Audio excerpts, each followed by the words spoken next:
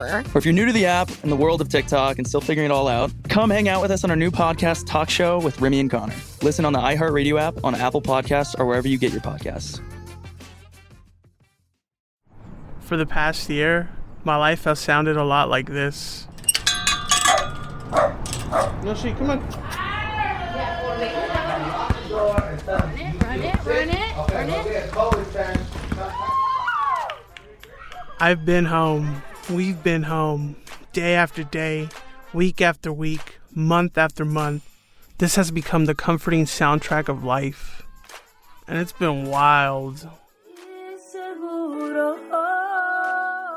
Women have become mothers. Men have become fathers. You know, in my head, I always thought that a kid could ruin everything. This is a podcast about origin stories. About those moments, big and small, that transform us forever. This is Wild. Season 1, Home Forever.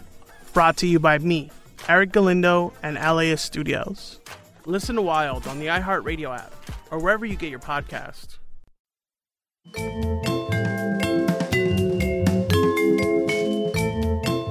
In 1907, the idea of a personal vacuum cleaning device took a huge step forward. That was thanks to a man who had both asthma and a job that involved heavy-duty cleaning, which is obviously not a great combination. That man was James Murray Spangler. Spangler was 60 and was working as a night janitor in a Canton, Ohio department store. He got the idea to start tinkering around with existing technologies for vacuum cleaners. He's famously said to have combined a sateen pillowcase, a broom, and an electric motor. And the way this story is often relayed, it kind of sounds like he was just a random guy who was trying to solve a personal problem, but really Spangler was an inventor. He had invented a velocipede wagon, a hay tedder, and a rake, as well as a grain harvester. And he took the cleaning job to make ends meet and put together the funds so that he could just keep inventing things. He was supporting his invention habit with this cleaning job. Yeah. And he was initially actually modifying a Bissell carpet sweeper. He only attached a motor to it initially, which made the work go faster, but he still had problems with his asthma from the dust that it kicked up. And after that, he decided he needed a receptacle for the dust. So then he built a machine from scratch using a wooden soapbox, a motor from an electric fan, and a section of broom handle that he had cut down to size and made into a circular brush by stapling goat hair onto it. And he used the aforementioned pillowcase as the dust bag and attached a broom handle to push it around. And proof of concept was established at this point, so he soon made a second version that had a metal drum instead of a wooden box, and he refined the movement of the brush.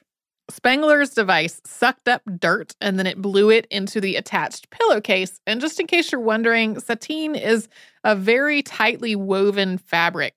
So it would have pretty effectively contained most of the particles while also allowing the air to slowly pass through it.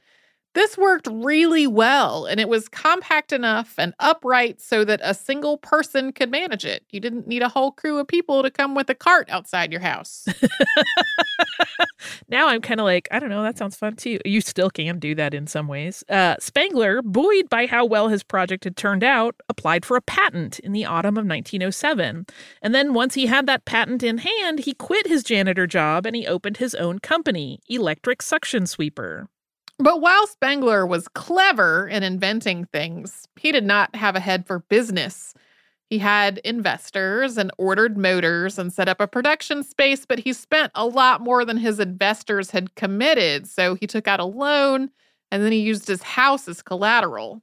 Yeah, these are basically like any rules of business he was like doing the opposite of. This was obviously not the wisest move, and Spangler was soon in a position where he was not only going to lose his business, he was going to lose his house. But the deus ex machina in this story came in the form of his cousin, who had one of his early vacuum cleaners and loved it, and whose last name you will recognize in relation to vacuum cleaners. That cousin was Susan Hoover. William Hoover was Susan's husband, and when his story meets up with Spangler's, the Hoover Company was focused on leather goods, specifically horse accessories. It was not exactly a booming business as automobiles were coming into the picture.